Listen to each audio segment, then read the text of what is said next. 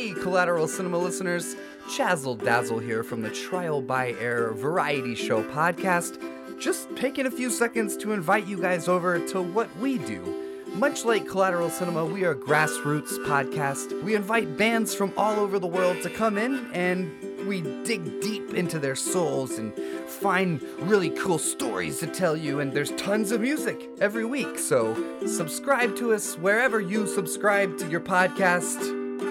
We look forward to having you. On tonight's Director's Cut, we once again dive into another horror movie franchise as we take on the Nightmare on Elm Street franchise. So whatever you do, don't go to sleep. The show starts right now.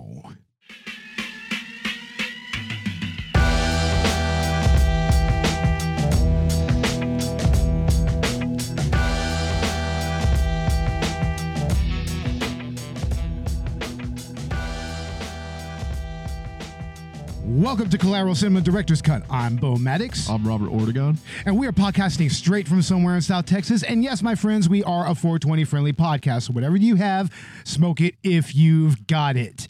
And we are back with Director's Cut finally. We are so sorry for the recent delay in episodes. I guess we've just kind of got a little too into our own bullshit, you could say, in our personal lives, but, you know, it's whatever. So here we are.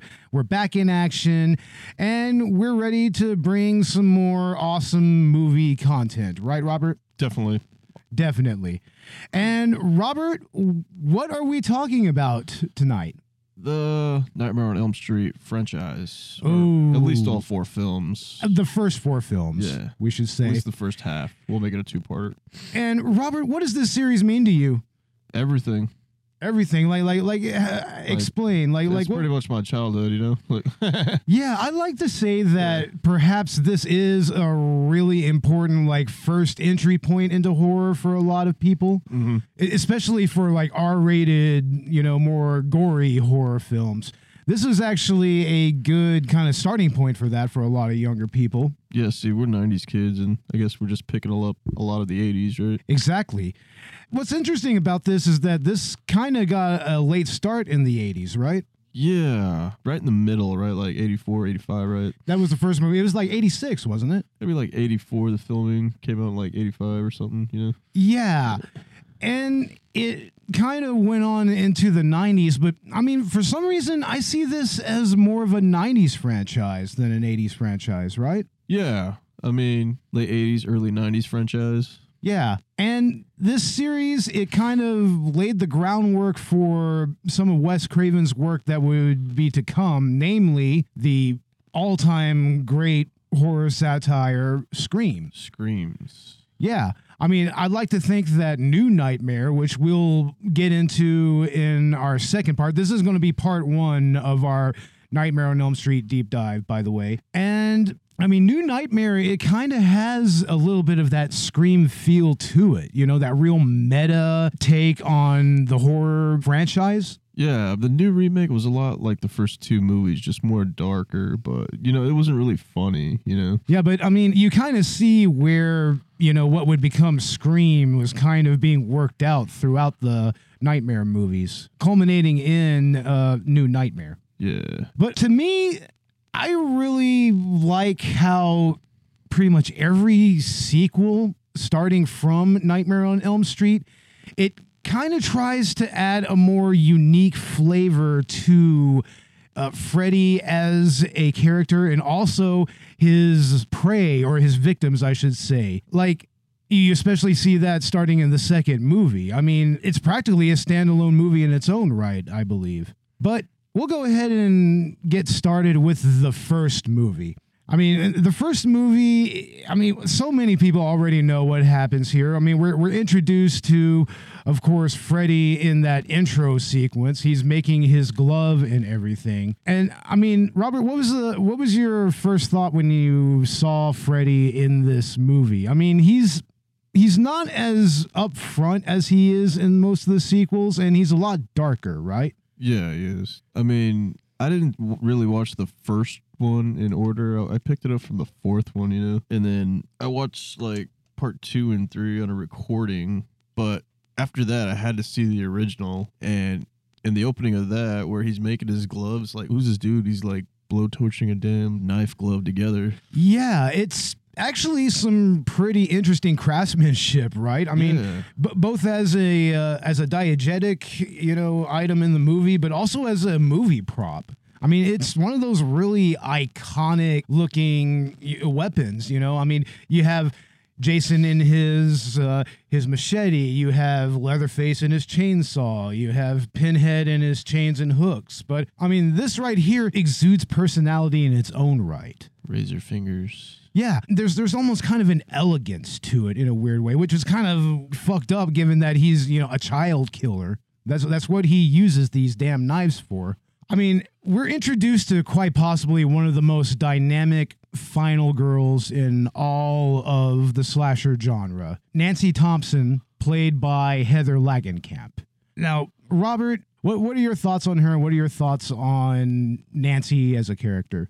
I think she's an excellent final girl and a fantastic actress. Well, part 1 was great, and then part 3, I hated that they killed her off, really, Yeah, I know. I felt like they could have carried the Nancy character a little bit more, too. They really could have, but I like what they did with her in New Nightmare, just having her be Heather Langenkamp. Yeah. That was really interesting. That was but cool. I mean, here you don't really have a chaste final girl. Like, I mean, I don't really feel that she's the typical virginal archetype for final girls, Yeah, see, in the third one, like, I guess Kristen becomes that final girl because she dies, It's kind of like passing that torch a little bit. Yeah. Can only be one, bro. There can only be one. Yeah. But she also is not overtly sexualized or anything. I mean, to a degree, even the most virginal final girl has a sexual allure to them. But I mean, it's just a little more toned down and everything. Like, like Laurie Strode, for example. But here, I mean, she has a ferocity to her that is really appealing to me. It's almost reminiscent of Ripley from Alien. She almost has kind of a Sigourney Weaver flair to her acting, even. Like, I mean, she's very no nonsense. I mean, she knows that something is up, that something is wrong. And the way that she actually figures out what Freddy is and how to fight him is actually really interesting to watch throughout the movie. I concur. Yeah, indeed. Oh, like at where she starts reading all that survival technique stuff. Yeah, and she starts setting up the traps. It almost becomes like a Home Alone thing for a little bit. Dude. It's Home Alone. She's waiting for Joe Pesci to come home.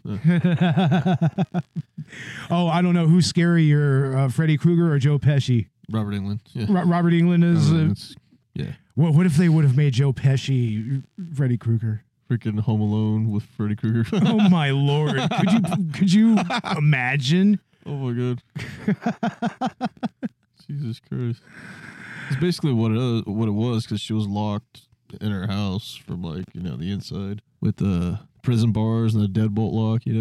Yeah, those burglar bars that her mom put on there. I mean, god damn! It's like she was really trying to kill her daughter, right? I mean, she stopped her from sneaking out her window, And also isolated her from Johnny Depp's character, which, yeah, by the way, this is Johnny Depp's first movie. Yes, it is. And there's news that he got rehired as Jack Sparrow in the Pirates of the Caribbean. And, I mean, his performance here is actually pretty decent, I think. It's not the worst in the world. No, man.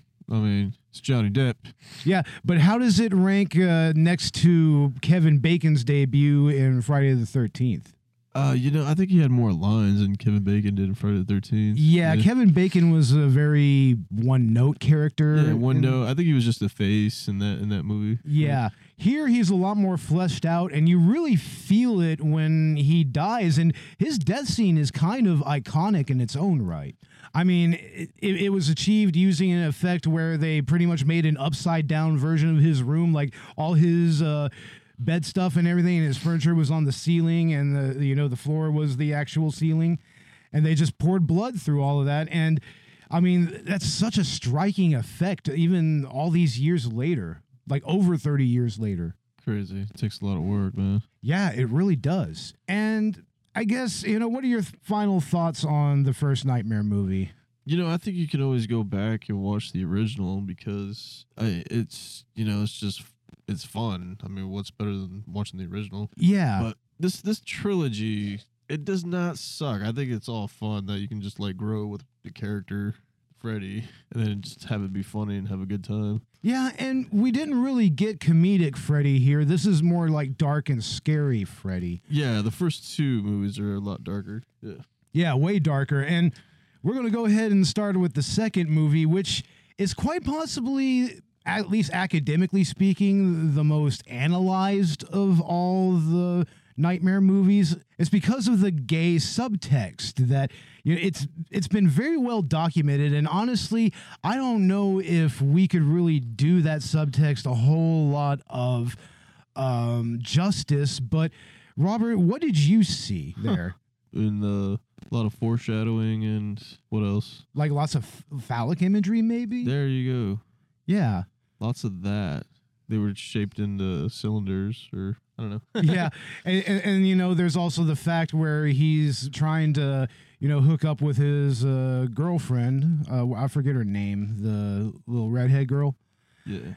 And he gets spooked, and then he goes over to his friend Grady's, and then that's where he emerges from his skin as Freddy and proceeds to absolutely fuck Grady up, like just straight up just slashes him. Still no chance. Still no chance. And a lot has been made of how that is kind of symbolic of a homosexual awakening, or at least like a questioning phase, more or less. But I mean, in the end, like I said, we couldn't even come close to doing any type of analysis, like any kind of justice. And quite frankly, there are a few people that have done it better, like, Renegade Cut has, especially. Yeah.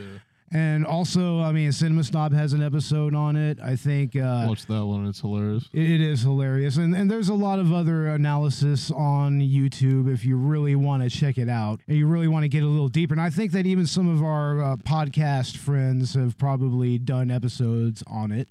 But as far as the movie is concerned, I think that this is quite possibly the best Nightmare movie of the entire franchise. I think that's what we were saying, right? But like part 2 is a lot darker than all of them, right? It's way darker. It has more interesting thematic elements and subtext, and the characters are actually very likable. Like, even Grady is likable to a degree. I mean, he doesn't come across as an absolute douchebag. I mean, he still tries to even, support Jesse to a degree. It's the new kid. Yeah.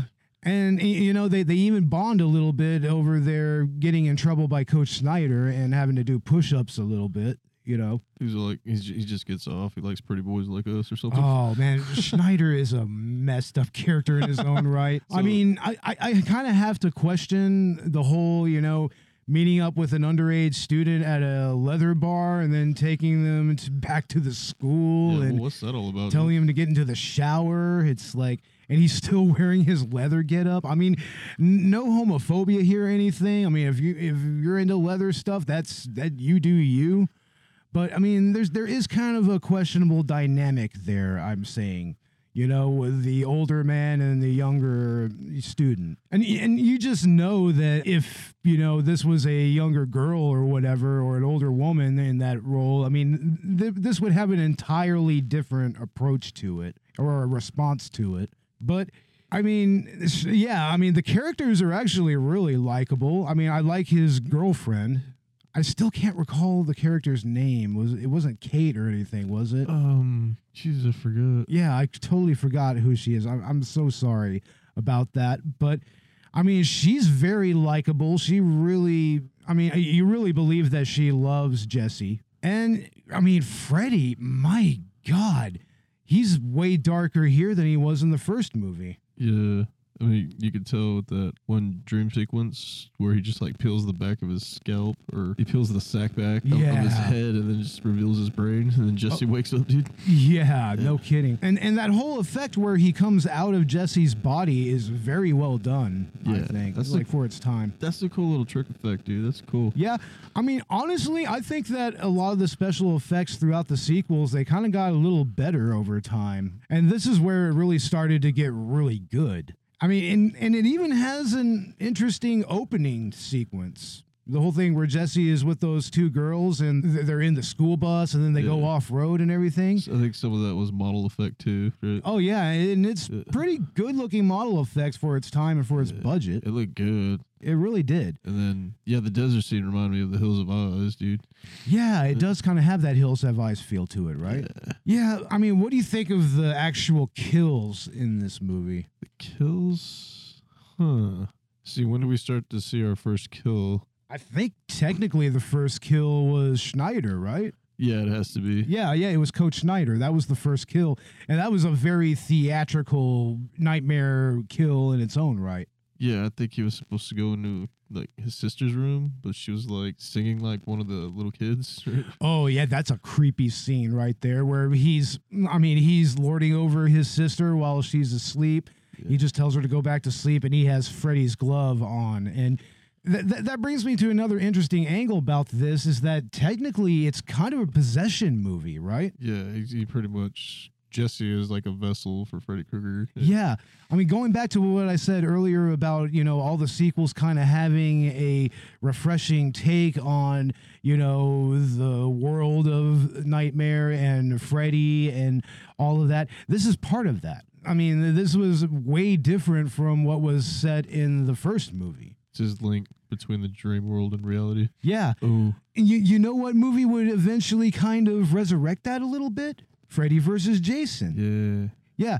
Except, I mean, he's not necessarily possessing Jason. He's more like controlling him by way of his dreams. By his mother, right? By his mother, yeah. Forming into his mother and then telling him what to do. Yeah. But, I mean, I also really like the ending. It's actually a pretty emotional scene. And the actress that plays Jesse's girlfriend really sells it. And also, I mean, Robert Englund, he really, brought his acting up to a whole new level. But, I mean, we'll go ahead and do final thoughts on this one, Robert. You know what? I can watch part 2 a bunch of times because it's a lot. I think it's more scarier. I think the latex makeup is more gorier than all of them, really. It's more wet, more obscured in the shadows, really. I think they did a good job on it, Yeah, and I really like how they presented the dream sequences here as well. There's a lot of them, right? There's a lot of them, and you can kind of tell that they really did a lot more with a lot less here. And also, I mean, the pool scene is actually pretty badass. The pool massacre scene, goddamn. Yeah, that's a great scene. That's an amazing scene. I mean, there's so much at stake, and, especially with Jesse and his girlfriend having that confrontation, which is absolutely chilling. Oh, when his tongue comes out, yeah. Oh, yeah, that all of that is chilling. And I mean, I think that, like I said, this is one of the best, if not the best of the franchise.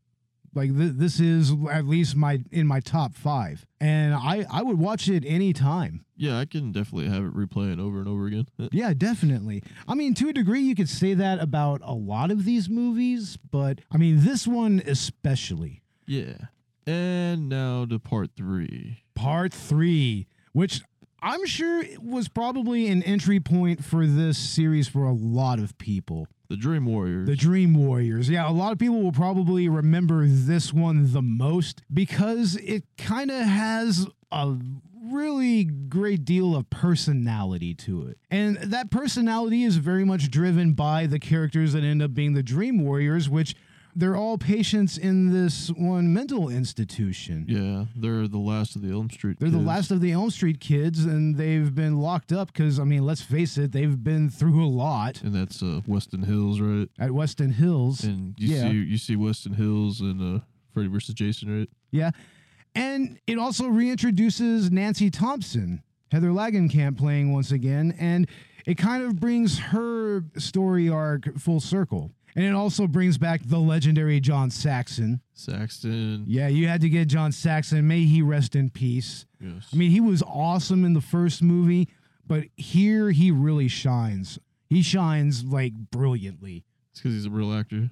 Oh yeah, he was always a really great actor. I mean, going all the way back to Enter the Dragon. Into the Dragon. He was also in quite possibly one of the greatest Mystery Science Theater episodes of all time, Mitchell, with the man himself, Joe Don motherfucking Baker. Joe Don Baker. Joe Don goddamn Baker. That's right. Don't anyone ever forget that. But yeah, John Saxon was amazing in this movie.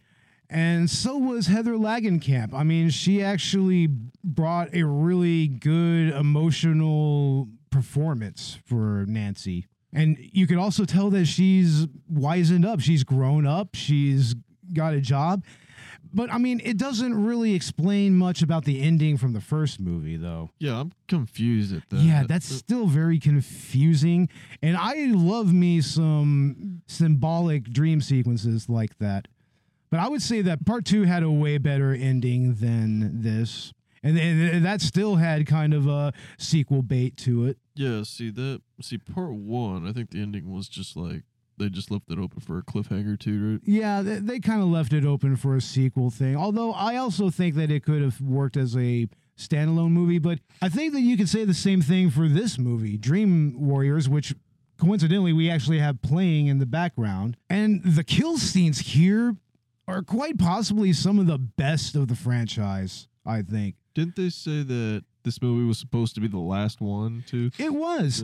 Yeah, it was kind of a Friday the 13th thing, you know, like the final Friday. Yeah, the final chapter. The final chapter. Was supposed to be the final night. Yeah. The final chapter. And this right here was supposed to pretty much put the, nail in Freddy's coffin, more or less. But, I mean, this had, the puppet kill. This had the television gag. This had... that giant Freddy worm. Oh man! I mean, it had really surreal dream moments, and then you find out that these characters, they all have their own powers. Like one girl can bring other people into her dreams. Like this other kid, who's in a wheelchair, he can walk and he becomes a wizard.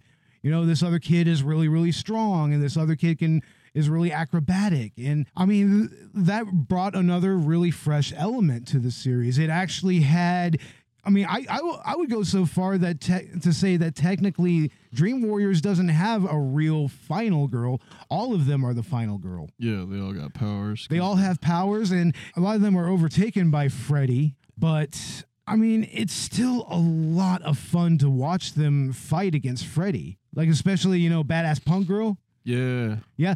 But also, it still addresses the root causes of why they were there. Like, she's stuck with heroin needles. And it's unfortunate, but, in a way, it kind of shows how she kind of overcame her addictions in many ways. It's kind of like they all need to be on suicide watch or something. Because, something might happen.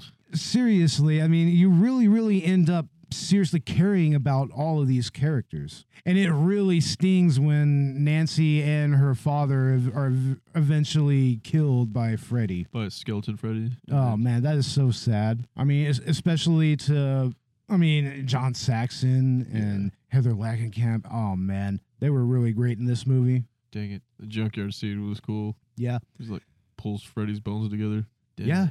Yeah, it's crazy, man. But, what are your final thoughts on Dream Warriors? What do you think? The Dream Warriors, the beginning was scary, too. The opening where she's, like, building a popsicle stick.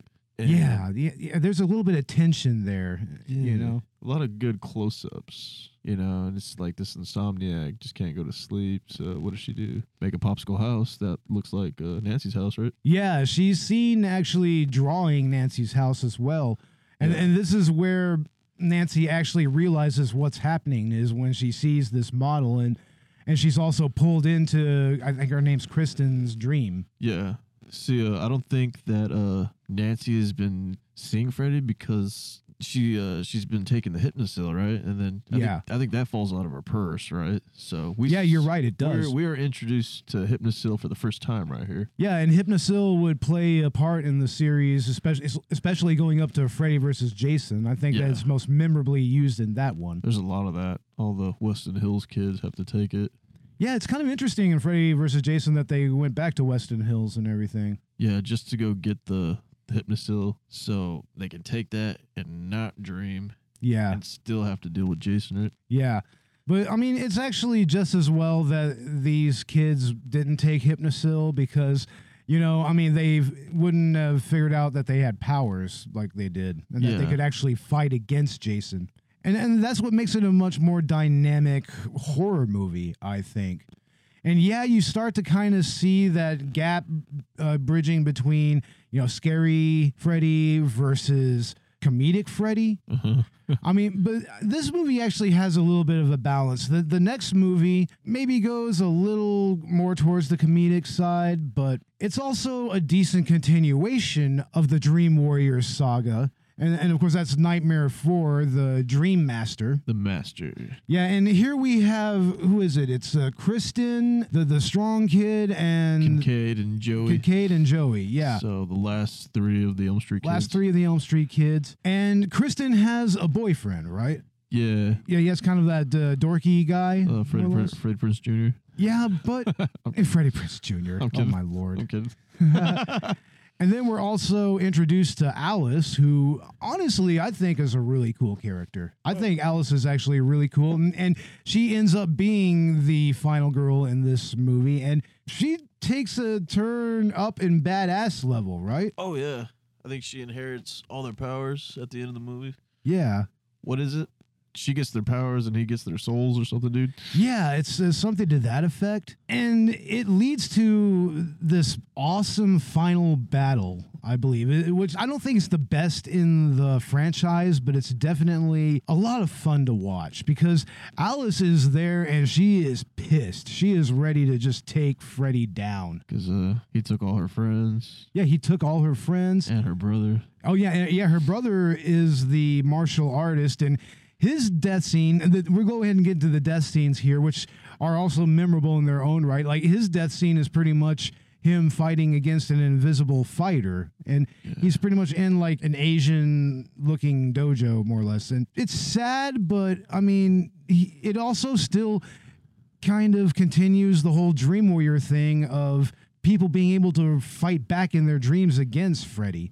I mean, in many ways, almost becoming his equal. Exactly. Like there's kind of an equalizing force there. And I also have to say something about the cockroach death, that the girl who is turned into a cockroach. Oh, the Roach Motel death. The Roach Motel.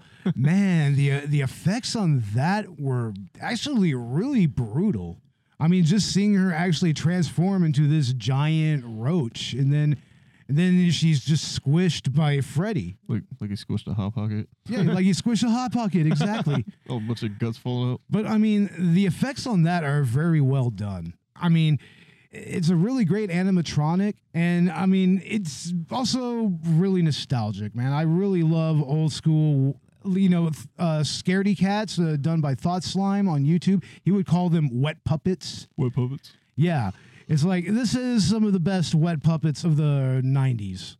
I mean, that roach, I mean, it is grody, man, especially when she went face first into the goo and then she comes up as the full-on roach. Oh, this is like something out of Independence Day. No, Men in Black, the first one. Right? Yeah, it was like Men in Black, exactly. Damn, bro. Or almost like a Twilight Zone thing. Yeah. Very Kafka-esque, also. I mean, you gotta say Kafka-esque, right? Kafka-esque. But yeah, I mean, the kills in this were really, really impressive. And, I mean, the characters, a lot of them hit the same notes, you know. But, I mean, I don't really think that there were as many standouts here other than maybe Alice, to be truthful. Yeah, what's cool is she inherits her brother's karate. And then Kristen has karate too, right? Yeah, but she also has acrobatic skills as well. So that's like double the power. Yeah. She's actually like pretty much a full-fledged wire fu style martial artist by the end of the movie. Crazy. And what do you think of Freddy's performance here? This is where we start seeing the more comedic Freddy. Yeah, like learning is fun with Freddy. Oh my lord. All in blood or on the chalkboard, dude. Oh, man. He's all peeling an apple or laying by the beach with his sunglasses. Yeah, that's when he makes out with that girl and then literally sucks every last inch of her body out of her. It's like a Mortal Kombat fatality, you know, Shang Tsung. Shang Tsung, dude, yeah. Damn. God damn that. I mean, I like this movie, but I think that out of the four, it is probably the weakest one. Part 4. Yeah. It's probably, and I don't know if it's the weakest of the franchise, but it's definitely kind of there to me. What are your final thoughts on this movie? I don't think it's too bad. I mean, I thought it was hilarious in the opening scene where, like, the dog, or when Freddy like pulls himself together, the dog just like pees on him, dude. Oh yeah. He starts coming back, like reanimating himself together. Oh yeah, that was actually some decent stop motion animation. That was cool. Yeah. Yeah. I don't know, I wouldn't throw it away though, you know, because it's one of the ones I did watch. Like I picked it up in like Walmart, I think, on a VHS, like right around Halloween, right? And it is significant because it continues the Dream Warrior story as well. It picks up where it left off, exactly. And it continues the story of at least 3 of the characters that survived. But I mean, I kind of feel like maybe that's where they should have actually killed Nancy, was in the 4th one, right? Like, eventually they were going to have to kill her off, I feel. I feel like it probably would have been best if they would have done it in the 4th movie. Yeah, so Kristen can keep making sequels and then just keep passing the final girl to the next final girl, right? Yeah. But yeah, that's our 4th and final movie that we're talking about here. We wanted to just kind of give a quick deep dive into this franchise. What do you think, Robert? What are your thoughts on these first 4 movies? You know what? I'll watch them over and over again, and I think we were already doing that, right? Yeah, we've already got Dream Warriors on repeat, and I've pretty much been watching these movies because, I mean, I got them on this 4-pack, of course. Yeah. You know, it was cheap, and it has, like, the first 4 movies on it, and, I mean, I really kind of have a nice little nostalgic connection to these movies. I mean, these are, once again, like, if you grew up in the 90s and you had, like, Cinemax or HBO or anything, So, yeah. more than likely you were going to at least see one of these sequels running, you know, maybe closer to the evening time. And I always liked Freddy as a character. I liked the different ways that they went with the character and with the storylines in all of the movies. Mm-hmm. And I'm honestly kind of glad that we're going into this franchise. Yeah, you know? I mean, we already knocked out Friday the 13th. Yeah, I mean, how do you feel that these first 4 movies compare to the first 4 Friday the 13th? Because you have to remember from our deep dive into Friday the 13th that that's more of a franchise of different trilogies. Yeah. It isn't so much the case here with Nightmare on Elm Street. You know what? They just made Robert Englund a lovable character, and then you got to see that grow with more of the later stuff, too. Yeah. And especially, like, his final performance in Freddy vs. Jason. And, you know, I wish you could just give, like, one more performance again, you know? Oh, definitely. And we're going to advocate for that again. Please give us one more Robert Englund performance with Freddy. Yeah, I mean, the studios are wanting him back, you know? Oh, yeah, they're clamoring for it. I mean, especially with all the recent 80s nostalgia. Yeah, I mean... 80s and 90s nostalgia. Halloween just box office again, banked. Yeah. I mean, if it wasn't for the pandemic, Halloween Kills would have absolutely banked it as well. Another overnight success, right? Oh, yeah. But, yeah, I mean, that's part 1 of our Nightmare on Elm Street franchise review. Yeah, you're definitely going to want to stay tuned for our second part. We're going to get into the 5th movie, which is that the final Nightmare, or is that Freddy's Dead, or which one? Yeah, that's I think that's the one with Jacob, right? Yeah, I think there's like 2 more movies in the original storyline, and then you have New Nightmare, and then you go straight to Freddy vs. Jason. Final Nightmares Part 6. Yeah. And that's like some dude who gets knocked out. Yeah. Number 5 is the Dream Child. Yeah, Dream Child. That's right. It's Dream Child, and then Freddy's Dead, the final Nightmare. Freddy's Dead. Which I like that soundtrack from the 80s. Yeah, yeah, that's a great soundtrack. I think Freddy's Dead is the first Freddy of the 90s, right? I think it is. Yeah. And I mean, what can you say about Dawkins, though? That was on the third movie? Oh. Which movie was Dawkins on? What soundtrack was that on? Oh, I totally forgot. Yeah, but I mean, somewhere along the line, Dawkins made an amazing song for Nightmare on Elm Street. And also, you know, the Fat Boys also did a rap version, which if you can find it, look it up. It's hilarious. It's probably there on YouTube, right? But yeah, we're going to go ahead and wrap this one up. You can find us on Twitter, Instagram, Facebook. Check out our Patreon. We have tiers starting at $1, and we have full-length movie commentaries, and we will have a lot more coming there. And also, we're kind of in talks and maybe start doing some merchandise here or there, maybe. Yeah, if you guys want a shirt or something, maybe we can make that happen. Yeah, maybe we will. And Robert, don't we have another film in production? Yeah, sort of. I mean, just a couple of test shots, really, but we'll form it into a short as soon as we can get through this weather and the pandemic, too. Yeah, definitely. I really wanted to warm up before we do anything, too. I got you. But yeah, everybody, I mean, listen to us on Spotify, Apple Podcasts, iHeartRadio, Stitcher, and wherever else you get your podcasts. And that's going to do it for the Director's Cut. I'm Bo Maddox. I'm Robert Ortegon. And we'll see you on part 2. And once again, ladies and gentlemen, don't go to sleep.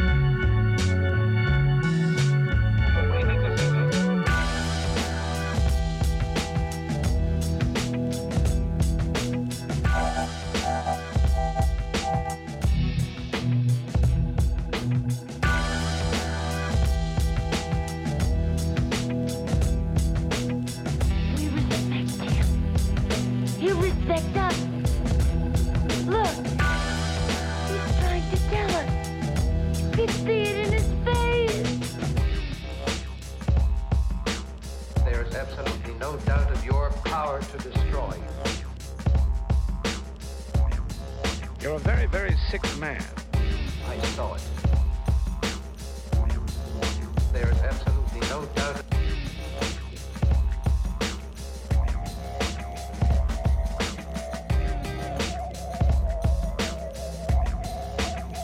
What do you think this is? I saw it. I saw it.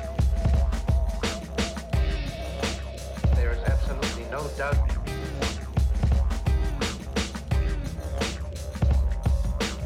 Are you ready to accept my domination?